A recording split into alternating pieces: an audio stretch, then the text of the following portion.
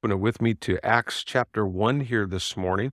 We're starting a new series, and this series is titled The Start of What's Finished. The Start of What's Finished, or the start of It's Finished, you could say. I titled this morning's message, While We Are Waiting, from Acts chapter 1 through 11. And really, just to give you a little bit of a backstory on this, this last year, just in praying about going through the book of Romans, like, so what do I think the next thing that you really want us to study? And it just was, you know, I felt just over and over and over again, the Lord was just clearly articulating in my heart and my mind, to go into the book of Acts and spend, as much time as we needed to there to really get into this book. Because I love that Greg Laurieism. It's not so much how much you get into the Bible, but how much of the Bible gets into you. And I really believe that that's true. And maybe one of the things that troubled me, and I want to start by asking a question this morning before we read the text and we pray. When I think about the United States of America, we've been a nation for 247 years now, right? And that's a long time. And I ask myself this question, and I want to ask you this question this morning. And by a show of hands, how many, by a show of hands, you believe that our country no longer resembles what our founding fathers set it out to be? That it does not resemble what our founding fathers had hoped. If they looked and they projected forward in the year 2023, is the United States, on point? Does it look like what our founding fathers would hope that our country would be like in 2023?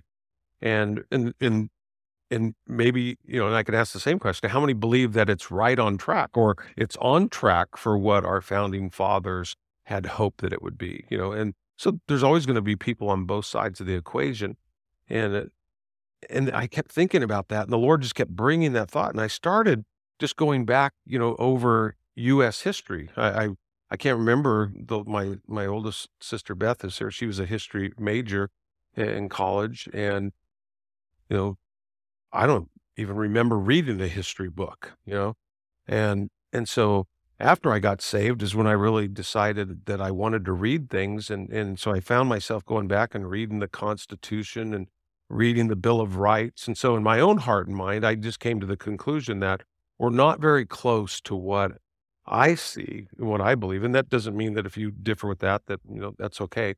You have every right to be wrong. I'm not going to ever hold that against you. I wouldn't know.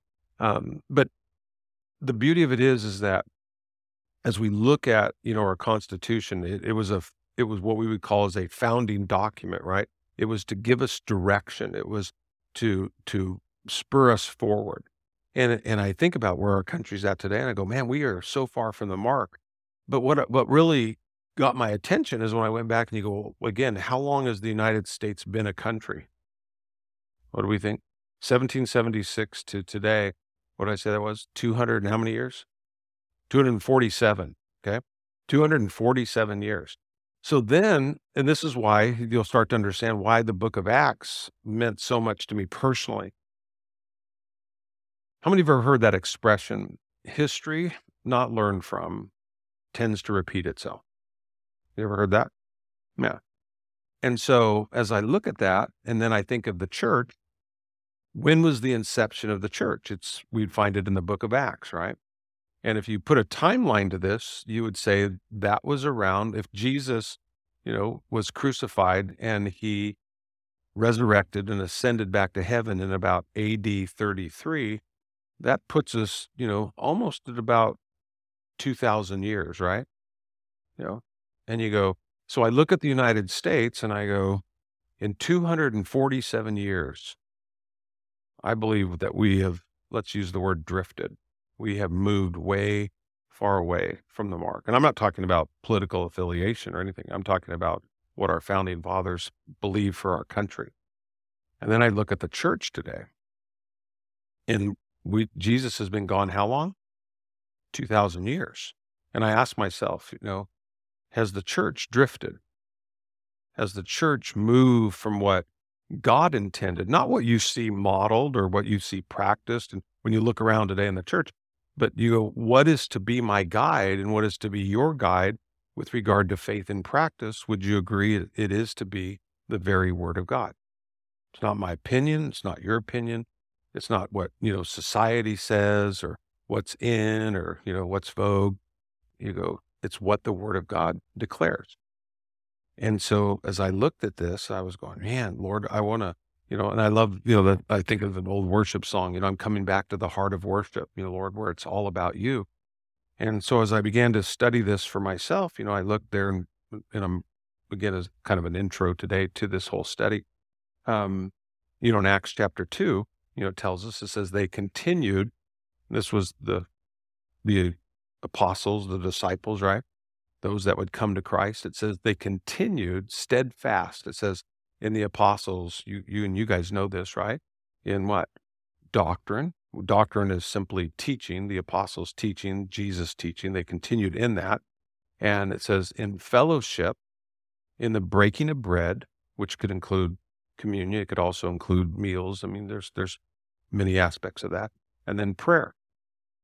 And so I look at it and have been taught many times that those 4 aspects or characteristics are like the legs of a table. And if you knock any one of those legs out, that table loses its stability. Does that make sense? Can you picture that? And then it was well said. I can't remember who said it. I was at a conference decades ago now. And the pastor said, the early church was founded on doctrine and fellowship, the breaking of bread and prayer. He said, had the early church ceased to do any of those things, the church would have ceased to exist.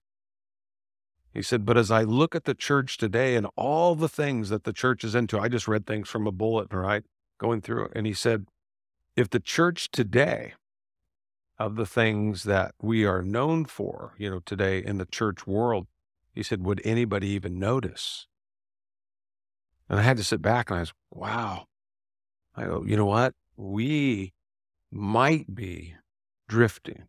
Those are just things. And when I say we, it's us as individuals. A church is nothing more than individuals corporately coming together. The church is not a building. It's people. We'll see that again and again in the book of Acts. And so for me, as I looked at this, I went, wow, 2,000 years of the church and history and 247 years, in our world, as a nation. And I see all the things that are happening and the discourse and the displeasure and people, either wanting to rewrite history or, move away from what, our founding fathers and then create something, if we're going to experience, what some believe utopia, then we're going to have to change everything. And there's so many dangers in this thought process. And again, with my belief and understanding is that history that's not learned from does repeat itself. And so we're seeing this, again and again. And so what I want and my hope for me and for you as we go through the book of Acts is that as we study this, is that we reaffirm those foundations that make our life firm, solid. Jesus said, he who builds or her who builds their life upon what? The rock. He said, no matter what the storms are, the winds can come, the rains can come, they can beat on that house, but it'll stand, right? It'll withstand. But if your house is not built on the rock and the storms are going to come, Jesus said it, right? They are going to come and the winds are going to blow. And we're seeing it like never before. I mean, you're seeing it in your life as I see in mine. I look around and you go, there's people falling right and left, giving up on the faith that was once in Christ Jesus. And you go, it's like, man, so to be able to come back and go, Lord, we want to check our heart. We want to make sure that you're the one who not only gave your life for the church, you're the one who created the church. Amen. And to go, this is what church is about. And to look at it through the lens of Scripture in all of our lives, as we're checking, like I said, our heart at the door and going, I'm committed to these things in my life. I'm committed to the Word of God. I'm committed to God Himself. I'm committed to all the things that Jesus has commanded us. He didn't say these are suggestions. He didn't offer those to us. He said, if you love me, He said, you'll do what? you'll obey me. You'll do the things that I'm telling you to do. And he goes, why? Because it's for our own benefit. Because he loves us, and he loves us so much that he would go to a cross and die for us to guarantee, our success. And so I want to read this with you and just take a moment, and pray as we begin this series. And like I said, I hope that it speaks to you like it does to me. In Acts chapter 1, I'm reading from the NLT translation. Luke writes this. He says, in my first book, I told you, Theophilus, about everything that Jesus began to do and teach. And that's important. What he began to do, that's the Gospel of Luke. He said, until the day that he was taken up to heaven, after giving his chosen apostles further instructions through the Holy Spirit. During the 40 days after he suffered and he died, he appeared to the apostles from time to time, and he proved to them in many ways that he was actually alive. And he talked to them about the kingdom of God. And the kingdom of God, you have to understand this, is futuristic. When God returns to this earth at the second coming and establishes his kingdom, okay? So he's telling them about futuristic events, things that are going to happen in the future one day. It says, and once when he was eating with them, he commanded them, do not leave Jerusalem until the Father sends you the gift that he promised, as I told you before. John baptized with water, but in just a few days you will be baptized with the Holy Spirit. So when the apostles were with Jesus, they kept asking him, Lord, has the time come for you to free Israel and to restore our kingdom? They were thinking of all the Old Testament prophecies, all the teaching of the Old Testament. And Jesus replied, the Father alone has the authority to set those dates and times, and they are not for you to know. But you will receive power when the Holy Spirit comes upon you, and you will be my witnesses, telling people about me everywhere in Jerusalem, throughout Judea, in Samaria, and to the ends of the earth. And after saying this, he was taken up into a cloud while they were watching, and they could no longer see him. And as they strained to see him, you can kind of picture this, right? It's like, it says, into heaven, two white-robed men, two angelic beings, suddenly stood amongst them and said, men of Galilee, they said, why are you standing here staring into heaven? Jesus has been taken from you into heaven, but someday he will return from heaven in the same way that you saw him go. When someone asks you, go, hey, do you believe in the second coming of Jesus? Do you believe that Jesus is going to come again? Hopefully your answer is yes. And when they say, why do you believe it? And you can simply say, because Jesus said so. Jesus told me that he was coming back. He made a promise. And has Jesus been faithful to every promise that he's made? Yeah. And so you might say, I could have titled this, I guess, this morning, what goes up, what? Will come back. Yeah. What goes up will come again. And he will. And that's why whatever trial, whatever situation, you're going through not just good times, but hard times. What did Jesus say? Don't look down, but look up, right? For your redemption draweth nigh. I mean, man, today could be the day, right?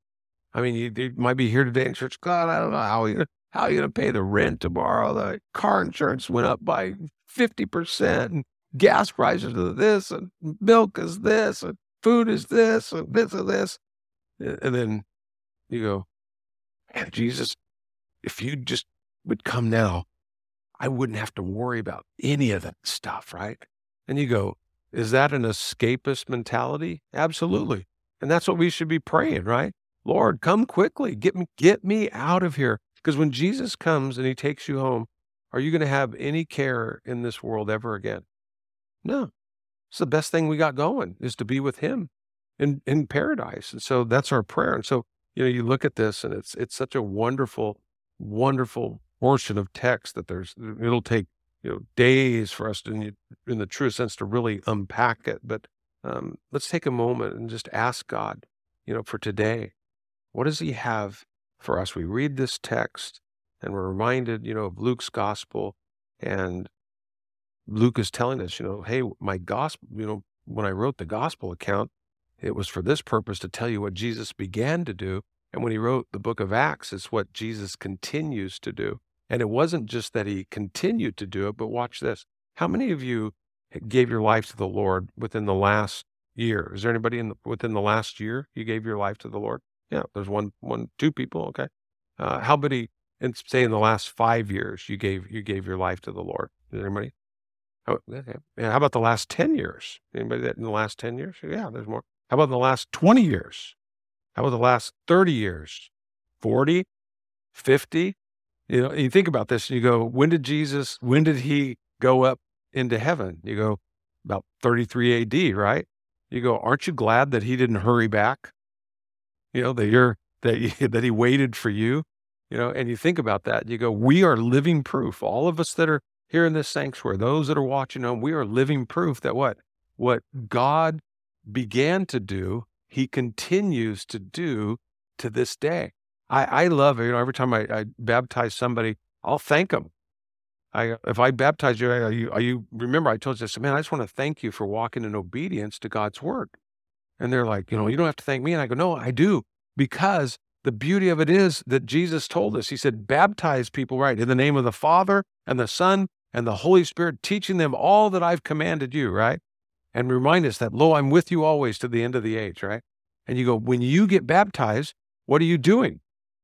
You're fulfilling God's word today. And people are looking at your life. Again, we get this thought and it's so wrong. We think that we're supposed to go out and witness for Jesus, right? That's the call. Oh, and we see that as a burden. Jesus never said that. He didn't say that we were all called to go out and to witness. He said, you will be a witness. When Jesus comes into your heart, when you receive him as Savior and Lord, that he manifests himself in and through your life, you become a witness. Good, bad, or indifferent, you are a witness at that point. And the pressure in the truest sense, when we get it, isn't on us. It's on the Lord, and that he who began a good work in you is what? Faithful to complete it. It's him doing that work in you. Our job is to get out of the way, right? It's about surrendering to the Lord and saying, God, have your way, and have your will in my life here. And so that's what we pray. And so, Father, we thank you for your word. I thank you for your church. I thank you for your people, Lord, who love you. They come week in and week out throughout the week, different studies to grow in the knowledge of your word. And not that we would hear it, but Lord, that you would teach us how to apply it. So that way, when we are walking in this world, we're not in the safety and the security of our sanctuary, but we're out there in the world, that we can be as wise as serpents, but gentle as doves. We can recognize, Lord, the evil that goes on in the world. And Lord, as your word teaches us, that we're not, with regard to the schemes of the wicked one, we get it. We understand that we wrestle not against flesh and blood. People aren't our problem. It's the Spirit working behind the scenes. And so, Lord, thank you that you teach us those things. And because of that, Lord, you offered us a peace. You said, my peace I give to you, not a peace that the world knows of, but your peace. And so, Lord, I pray that you'd fill your church with your peace today, that you'd fill us with not just your presence, but Lord, you'd fill us as we study this book, that you'd fill us with your power, Lord, that as we see in Acts chapter 1, in verse 8 there, that dunamis, that dynamic, that word dynamite, that power, Lord, so that we can understand, like the Apostle Paul, that, Lord, that the same power that raised Jesus from the dead works mightily in us. And so, Lord, show us and teach us, help us to experience that. If there's anybody here today that, Lord, would say, I don't even know if I'm baptized in the Holy Spirit, that, Lord, as we study this, that, God, they would see that the way to be filled with the Holy Spirit is the same way that we get saved, is to ask, as simply as to come in faith and say, Lord, just like I can't save myself, and Lord, thank you for being my Savior. I go, God, I need power. I need your power to live in this world, this crazy mixed up world. Thank you, Lord, that you said that if I would come to you and I'd ask, that, God, you would provide your Spirit. And thank you, Holy Spirit, that you're here. Thank you that, God, you'll fill people today that are hungry for you. And Lord, thank you for your word, that as we read that man can't live by bread alone, but on every word that proceeds out of the mouth of God. And so satisfy our soul today, Lord. We love you. We love worshiping you. We'll love receiving communion at the end of this service, just being reminded as we take that bread and receive the cup that it was your body broken for us. It was your blood shed for us, that we could know that our sins are forgiven, that our names are written in the Lamb's book of life, and that, Lord, you are in us, and Lord, you're with us. And as we study here in Acts, you'll even come upon us, Lord, for works and service in your kingdom. And so, Lord, we look forward to not just today, but through this whole series, through this whole study, Lord, God, how you would minister to us. And so be magnified, be glorified, we pray in Jesus' name. Amen. There in verse 1, he says, my first book. So obviously that was the book of Luke. So, if you study theology at all, and you understand New Testament, the way the Bible's laid out in bibliology, that Luke and Acts at one time were just one volume, but that would have been a big volume, right?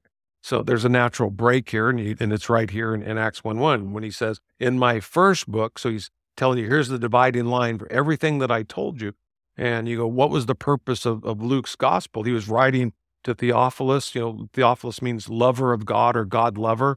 All kinds of thoughts with that. Was it a specific person? I believe that it was. When you read the book of Acts and you see that, Luke, this is kind of funny when you think about this, that Luke was a doctor, but he was a slave. And you think back and you go, wow, there was a time in the world that doctors were slaves, right? And now you think of it and you go, do you own your doctor, or does your doctor own you today? You go, man, the times have changed. I feel like a slave to my doctor, right? And I love my doctors, and I will do this because I've known him for years. Dr. Baker, by far and away my favorite doctor here in Bakersfield. I'll tell him, they go, so Mike, so you saw Dr. Baker today? Yeah, so it's going to be, this much, and da da da da. And say, okay. So then I come back the next time, and they're like, so why are you here? And I go, what do you mean, why am I here? And they say, well, we see you have an appointment. What's it for? And I said, I'm here to make a condo payment. And they're like, what? I go, I'm here to make a condo payment. They go, what do you mean? I go, well, you just said there's no reason for me to be here. So the only possible reason for me to be here, because he set the appointment, is I need to make a condo payment for somebody else, right? And you get that and you think, so what am I paying for with all this? And you go, but in the truest sense, I would think most of our doctors today would think they're owned by the insurance companies, right? That's a whole nother thing. But it just, what do we see? Times have changed, right?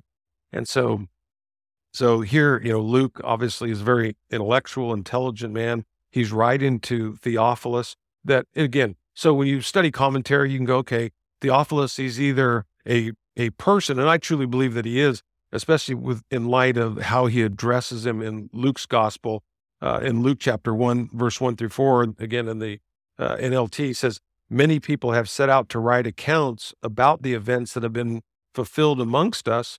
They used eyewitness reports circulated amongst us from the early disciples, and having carefully investigated everything from the beginning, he says, I also have decided to write an accurate account for you. And he uses the word most honorable Theophilus. Okay. And so when he uses that usually means that he was a ranking official, right? And that's the term. So you'd go, well, obviously maybe it's who owned Luke, who was the servant over his life. He said, and I'm writing this to you so you can be certain of the truth of everything that you were taught. And what I love about that, when I think about, this Theophilus, that he was the owner of Luke, who, when he himself got saved, he freed Luke. We see that in the book of Acts, so that Luke could travel with Paul, and then he could obviously write the things that he had seen and witnessed in the early church, in the Apostle Paul's life, and then send that back. Now, some people believe that, no, when it says lover of God or God lover, it's not really written to an individual person, but it's written to me and you as well. And I like that. I don't necessarily hold to that, but I like that it was written for us, right? Lovers of God, so that we could know. Could you imagine how you'd read the Bible if it went right from the Gospels to the book of Romans? You'd be going, how did he get from Jerusalem to Rome? You go, Acts fills in so much detail, right? If you wanted to find an outline, I don't know if you're like me. I like simple stuff. My mind is just, I'm simple minded. I look at like verse 8, right? Acts 1:8. Jesus said, to wait for the promise of the Father that you'll receive not many days from now. When the Holy Spirit comes upon you, he said, he didn't say you'll be a witness, for me. Like, okay, Lord, I'm waiting here and hire me, make me a, kingdom employee and I'll go out and I'll do all this stuff for you. And he said, no, he said, you'll be a witness, what? To me, witness to me in Jerusalem, Judea and Samaria and the uttermost parts of the world. Right. So Jesus gave us the outline for how we study the book of Acts. The first part, chapters 1, through 8 there, we're going to be looking at Jerusalem. 9 and 10, we're going to be looking at Judea and Samaria. And then from 10 on, through Acts 28, we're going to be looking at, Rome and the uttermost parts of the world. That's the natural, breakdown of the book of Acts. And it's a wonderful study. And again, why it's important is because it's history. And again, this from your own life. You can think of your own discouragements. Have you ever made a mistake? You ever sinned? Have you ever blown it? You ever done something wrong? And you go, I'll never do that again. And then you did it again. And you felt your condemnation in your own mind. You, dang it. And what were you telling yourself? You go, man, I didn't learn anything. And you go, what are you kind of saying? You're going, I didn't learn from history. The beauty of it is to learn from history, right? Paul wrote to the church at Corinth, and he talked about the Old Testament, and he talked about the failures. That's what I love about the Bible. God doesn't gloss over everything. Why? And you go, because he came to forgive us, right?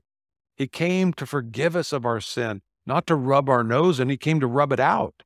And so he says, I write these things to you for your admonition in chapter 10. He goes, I'm telling you all these things, all these failures that these guys made in the Old Testament. He said, so what? He said, so you could learn from it. We don't just learn from everything that we do right. How many, by a show of hands, you've learned more from what you've failed or done wrong than what you've done right? Yeah, I go, yeah, all day long. And you go, and can God capitalize on that? Yes. Yeah. But I love this because, then I see it and I give some credibility to this.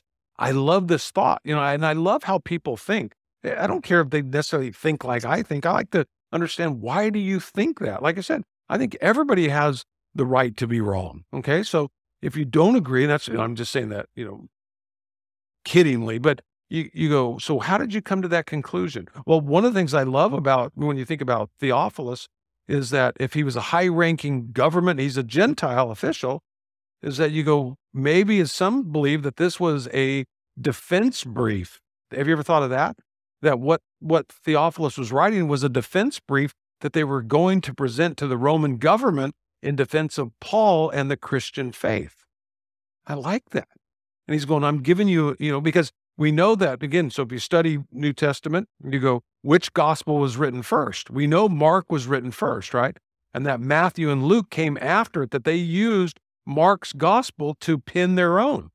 And you go, it's great. That's why we call them the synoptic gospels, right? There's a synchronization between, 95% of what's in Mark's gospel you can find in Luke and in Matthew. Matthew was wrote specifically for a Jewish audience. Mark was written for a Gentile audience, right? Just cuts to the chase, because non-Jewish people wouldn't have understood the Old Testament prophecies being fulfilled. Matthew is very articulate to make sure that the Jewish audience goes, hey, the Old Testament prophecies are all fulfilled in Jesus, right? Where Mark doesn't need to go there because they didn't know the Old Testament. It's like many people, they pick up a Bible. They don't, man, I started in Genesis and I just skipped it. I got to these names I couldn't even pronounce. So I just said, hey, you know what? Let's just go to the New Testament. My friend said, go and start in Matthew. And you go, I've read the whole New Testament. You go, then that's like Mark's gospel. So Luke took those, and we don't know if Luke or Matthew came, first between the two. We just know they both had Mark's gospel account. So they're laying this out, and you go, maybe that's what he was doing. Maybe it was a brief that it was a legal, defense for the Apostle Paul, because we know that he was with him, in Rome for 2 years, while Paul was awaiting trial there. And so he's writing these things out. So again, there's so much that we can learn and receive for ourselves even today. And so, when I look at this, I'll skip over all this stuff. You can get the notes, but, he says, notice that the former account, he says, it concerned all that Jesus began both to do and to teach. And that word began there is so powerful because what does it suggest? To say that he began something, it didn't say that it's what he completed, right? So he didn't say it's over. He's still working today. Is Jesus still working in you? Yeah. He who's begun a good work is faithful to complete. He's still working today. Why? What's different about Jesus over any other religion, every other religion, is Jesus is alive. And he's not just with you. He's not just alongside you. He's in you.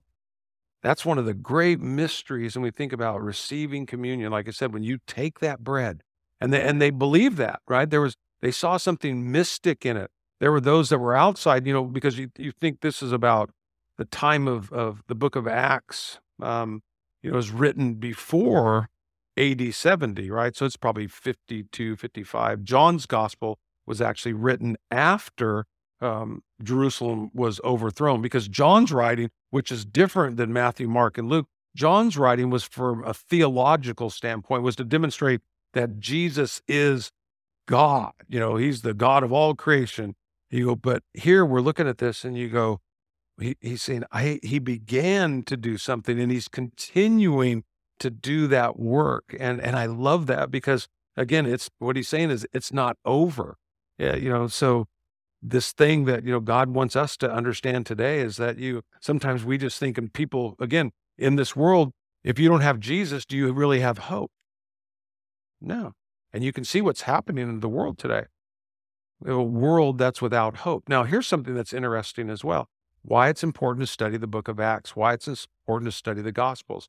And maybe you don't get into dating, but it's important to understand when these books were written. Were they eyewitness accounts? Matthew, Mark, and Luke, they were eyewitness accounts of what Jesus, they weren't written centuries later looking back in that regard. And there was a reason. You think about if they were written, and most Bible scholars believe that it was somewhere between 52 and 55 AD. So if you said Jesus ascended back into heaven in 33 AD and it's 52 to 55, you go, roughly how many years is that?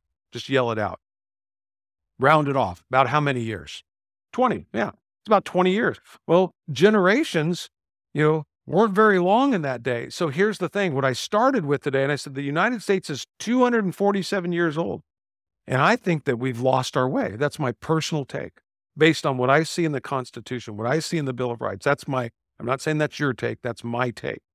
I'm not saying Calvary Chapel per se, but the church as a whole, when you think of Christendom, and I know that because I read Revelations chapter 2 and 3. I'll give you a little bit of extra there. But you look at that and you go, I believe 2,000 years, we have lost our way. That we've added so much things to the church. It's not just about doctrine. It's not just about fellowship. It's not just about the breaking of bread. And it's not just about prayer. We've made it a lot of other things. And if we're going to, again, succeed and we're going to be standing at the end, we've got to come to a place that we go, you know what? We got to come back to the heart of worship where it's all about these things. Because if you're looking around and everybody claims to be religious and many people claim to be Christian and you're watching people fall like flies, then you go, something's not right. And you look at this early church and you go, and in 64 AD, Nero, so here's Caesar Nero, that's who Paul is appealing to stand before. And this is about 62, AD when he is, killed. 64 AD, if you study, Roman history, was the beginning of the persecution against the church. Wave after wave after wave, and that word witness that we see when Jesus in Acts chapter 1, verse 8 is where we get the Greek word martyrs. It's where we get the English word martyr. So think about that. Jesus said, you'll be my martyr. Ooh, that takes on a whole new meaning, doesn't it? You go, people, they were going to suffer. You go, well, what does tradition hold? That all of the apostles, except for John, died martyrs' deaths. Why were they willing to do that? Because they were convinced that this book is true. They were convinced that Jesus Christ is who he claimed to be. And what I'm seeing today is people fall away, fall away, fall away. Why? And you go, how could you do that if you were truly convinced? You go, you couldn't. You couldn't. You wouldn't.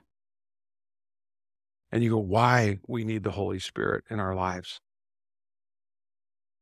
Not just to be sealed for the day of our salvation, but to be empowered, by God himself. We find so much in Acts chapter 1 for the teaching on the Trinity of God, the Father, the Son, the Holy Spirit, all working in conjunction. And we talk so much about the Father and the Son, but not about the Holy Spirit.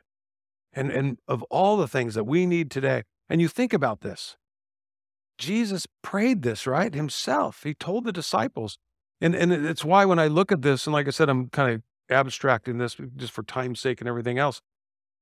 It says, when the disciples were watching Jesus, it says, and he was taken up before them, right? Right in their midst, right? And you think, why did that happen? Why did Jesus have to be taken up? And you go, I believe because it's fulfilling the word of God in their life, because they could have a mark moment, because Jesus said, it's better that I go, right? For when I go, he said, I can pray to the Father in John chapter 14. He said, and the Father will send what? Another. He said, like me. And he calls him, he says, the Parakletos, what? The Comforter. Think about this today, church. Is the world in need of comfort today? I mean, think about it for a second. Is the world in need of comfort? Yes, they need a comforter. This world is messed up. Do Christians today more than ever that are trying to fight the good fight, do they need comfort? You go, yes. Who knew that? Jesus did. He could have called him anything. And he said, he's like me. That's why I always love, when Jesus said, all you who are weary, all you who are worn out, he said what? He said, come unto me. He said, for I am what? And it's where Jesus, for the first time, and the only time in Scripture, he defines himself. He says, for I am gentle and I am lowly of heart. He said, I'm gentle. And like I shared with you, previously messages, he goes, I'm approachable. I'm available for you. You'll never have to be alone. And you look at that and you go, that's the beauty of communion, right? As Jesus took that bread, he said, this is my body broken for you. This cup represents my blood that was shed for you. And when you ingested it, what happened? You go, it becomes part of you. That's the picture that he wants us to see with the person and the power of the Holy Spirit. People will argue, and it's so sad. They'll take one verse and they'll say, well, we were baptized into one faith, one Lord, one baptism. The baptism that it's talking about there, when you study the language, that's the baptism of the body of Christ. You were born into a family. But there's a unique experience that each and every one of us can have with God through the person and the power of the Holy Spirit that he says in Acts chapter 1. And again, we see it, and we'll go into this in more detail, but I'll close with this. Then we'll receive, and I'll like the worship team to go ahead and come on up. But I want you to think about this. There's 3 very distinct relationships that we have with the Holy Spirit. And I believe more than anything today, we need the Holy Spirit in our lives. If we're going to make it, Jesus said, you've been sealed, the Holy Spirit, by what? Salvation. So when we receive Jesus Christ as our personal Savior and Lord, Scripture says that Jesus Christ came into you. Does that make sense to you? Have you seen that and studied that in Scripture? He said that the Holy Spirit has come in to you. Then we know before you were born again, before you were a Christian, the Holy Spirit was with you. The Holy Spirit was in the world. And what was the Holy Spirit doing in your life and my life?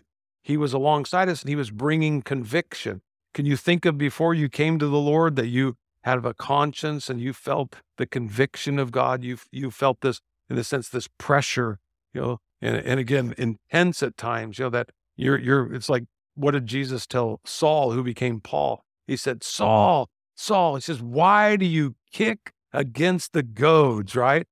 Then what is a goad? It was a sharp stick, a shepherd's stick. And what was he saying?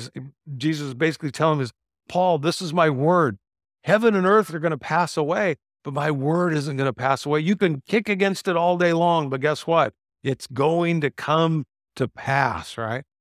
And you go, the Holy Spirit was working. He was working in Saul's life. He was working in my life. He was working in your life. So we have this, these 3 very distinct relationships with the Holy Spirit. He's with us to bring us, to convict us, to bring us to Jesus. When you open your heart, he comes into your life. He seals you for the day of your salvation. But the one that Acts talks about, the relationship, some renderings of the word is epi, E-P-I, or E-P-P-I, when he comes upon you with power to live for him, power to, again, and maybe in your Bible, it says it just like mine. It says the book of Acts, the Acts of the Apostles. That's not a correct rendering. It really isn't in the truest sense. It's not the Acts of the Apostles. It's the act of the Holy Spirit in the apostles. Would you agree with that? Yes. And you go, and it's the acts of the Holy Spirit in what? The disciples and in you and I. He hasn't called us in the true sense to go out and to witness. Yes, there are those that have the gift of evangelism. Yes, and preaching and teaching and things. But you go, but you know, every single one of us, you have opportunities. You're in circumstance and situation where you need the power of God. And what did Jesus teach us in Luke chapter 11? As he said, ask and seek and knock, right? He said, ask and you shall receive, seek and you shall find, knock and it shall be opened unto you, right? He says, you know, if you fathers loving your kids, and you could talk about a good father, if you fathers loving your children, your kids came to you and they said, Dad, give me, you know, an egg. He said, would give him what? You know, a scorpion. You go, you wouldn't do that.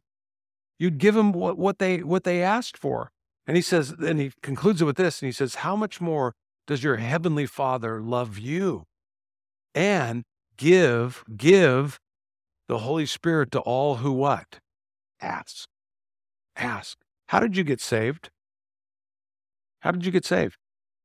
For by grace, you've been saved through faith, right? And not of works, which any man can boast. It is the gift of God. It's a gift. You didn't earn it, right? I mean, can we sit here today and go, I deserved it? No, I deserve hell.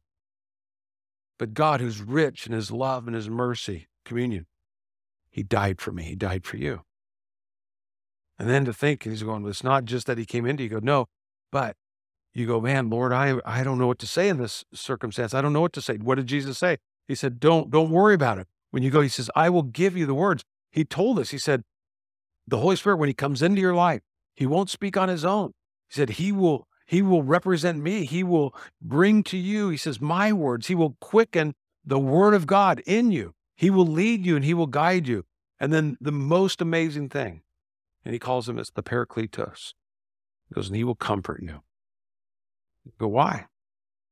Because those who desire to live godly in Christ Jesus are going to suffer persecution. You're going to suffer. You're going to suffer for righteousness' sake. And you go, you're going to need comfort. When Shadrach, Meshach, and Abednego, when they were in the fiery furnace, who was there with them? God. When Daniel was in the lion's den, as we studied that, who was there with him? When Paul and Silas are in prison, we'll read that as we go through the book of Acts. Does God come to him? Yeah. When Peter's in prison, the door, who opens the door?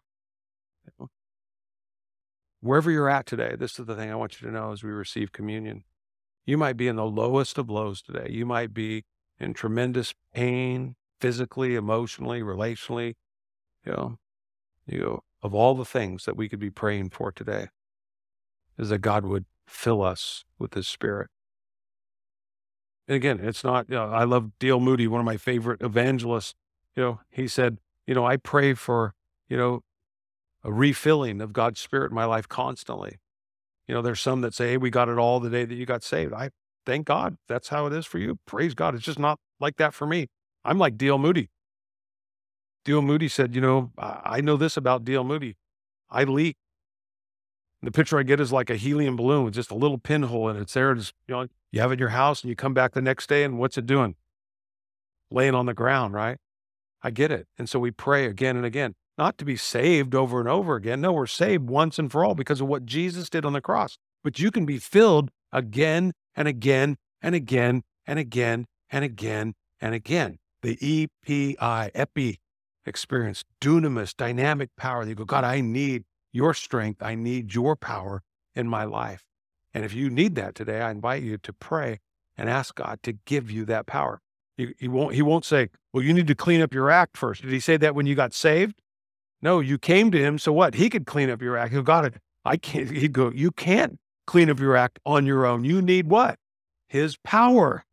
And that's why he offers it. It's a gift to all who would believe, to all who would receive it. Yes. Do you have to be born again? Yes. You have to be born again. You can't get around it. We'll see that with Simon the sorcerer. I just want the power. It doesn't come that way. It comes by virtue of the fact that you are born again. But if you are, make that your prayer today. God, fill me with your power. Fill me with your strength. And he promises to do just that. And so I'm going to invite those that would pass out the elements of communion, if they'd come. And as you receive communion today, just enjoy a sweet moment with the Lord, thanking him afresh today. You go, Lord, thank you. Thank you for loving me. You maybe haven't thought about that all week. Maybe you've drifted, and you go, man, what a great way to come back on a Sunday, the first day of the week, get things in the right order and go, God, thank you for loving me. Thank you that even though I forget about you, you never forget about me. Thank you for shedding your blood. Thank you for washing my sins away. Strengthen me. Ask him, do you need strength? Is there a sin today in your life you're committing and you're going, man, the thing's got a hold of me? Hey, you've been cleansed by what? The blood of Christ. Receive communion today and say, Lord, thank you because of your blood shed on Calvary's cross. And you defeated sin and death. And I receive that today. Fill me with your spirit that I would have your power, your dunamis power in my life. That I know I'm going to be a witness, but I want to be a good one. Every place that I go. In Jesus' name, amen. Amen. Father, as we receive communion, Lord, let it be just a sweet moment with you. We thank you so much for loving us like you do. Thank you for what you'll teach us in the days ahead as we go through this study in the book of Acts. And Lord, may it just reaffirm our love for you. The fact that, Lord, you've loved us so much that you created this thing, the church, a place, a people. Lord, we could be knit together in your love, to care, to serve each other. Lord, to prefer others even over ourselves, the same way that you, Lord, have done that for us. But Lord, we know we can't do that in our flesh because in our flesh dwells no good thing. But God, we've all experienced it that love you. Man, when your spirit comes upon our life and we forgive, Lord, we love, we care, we serve. It's so freeing to die to ourselves and to live for you. We see it. It's what made the church such a force in the world. Because, Lord, you said it, by this all men will know you're my disciples because you have love one for another. So, Lord, for that to happen, God, we need less of us and more of you. And so, Lord, even as we're receiving communion today, pour out your spirit upon your church and be glorified, we pray. In Jesus' name, amen. Amen. Well, enjoy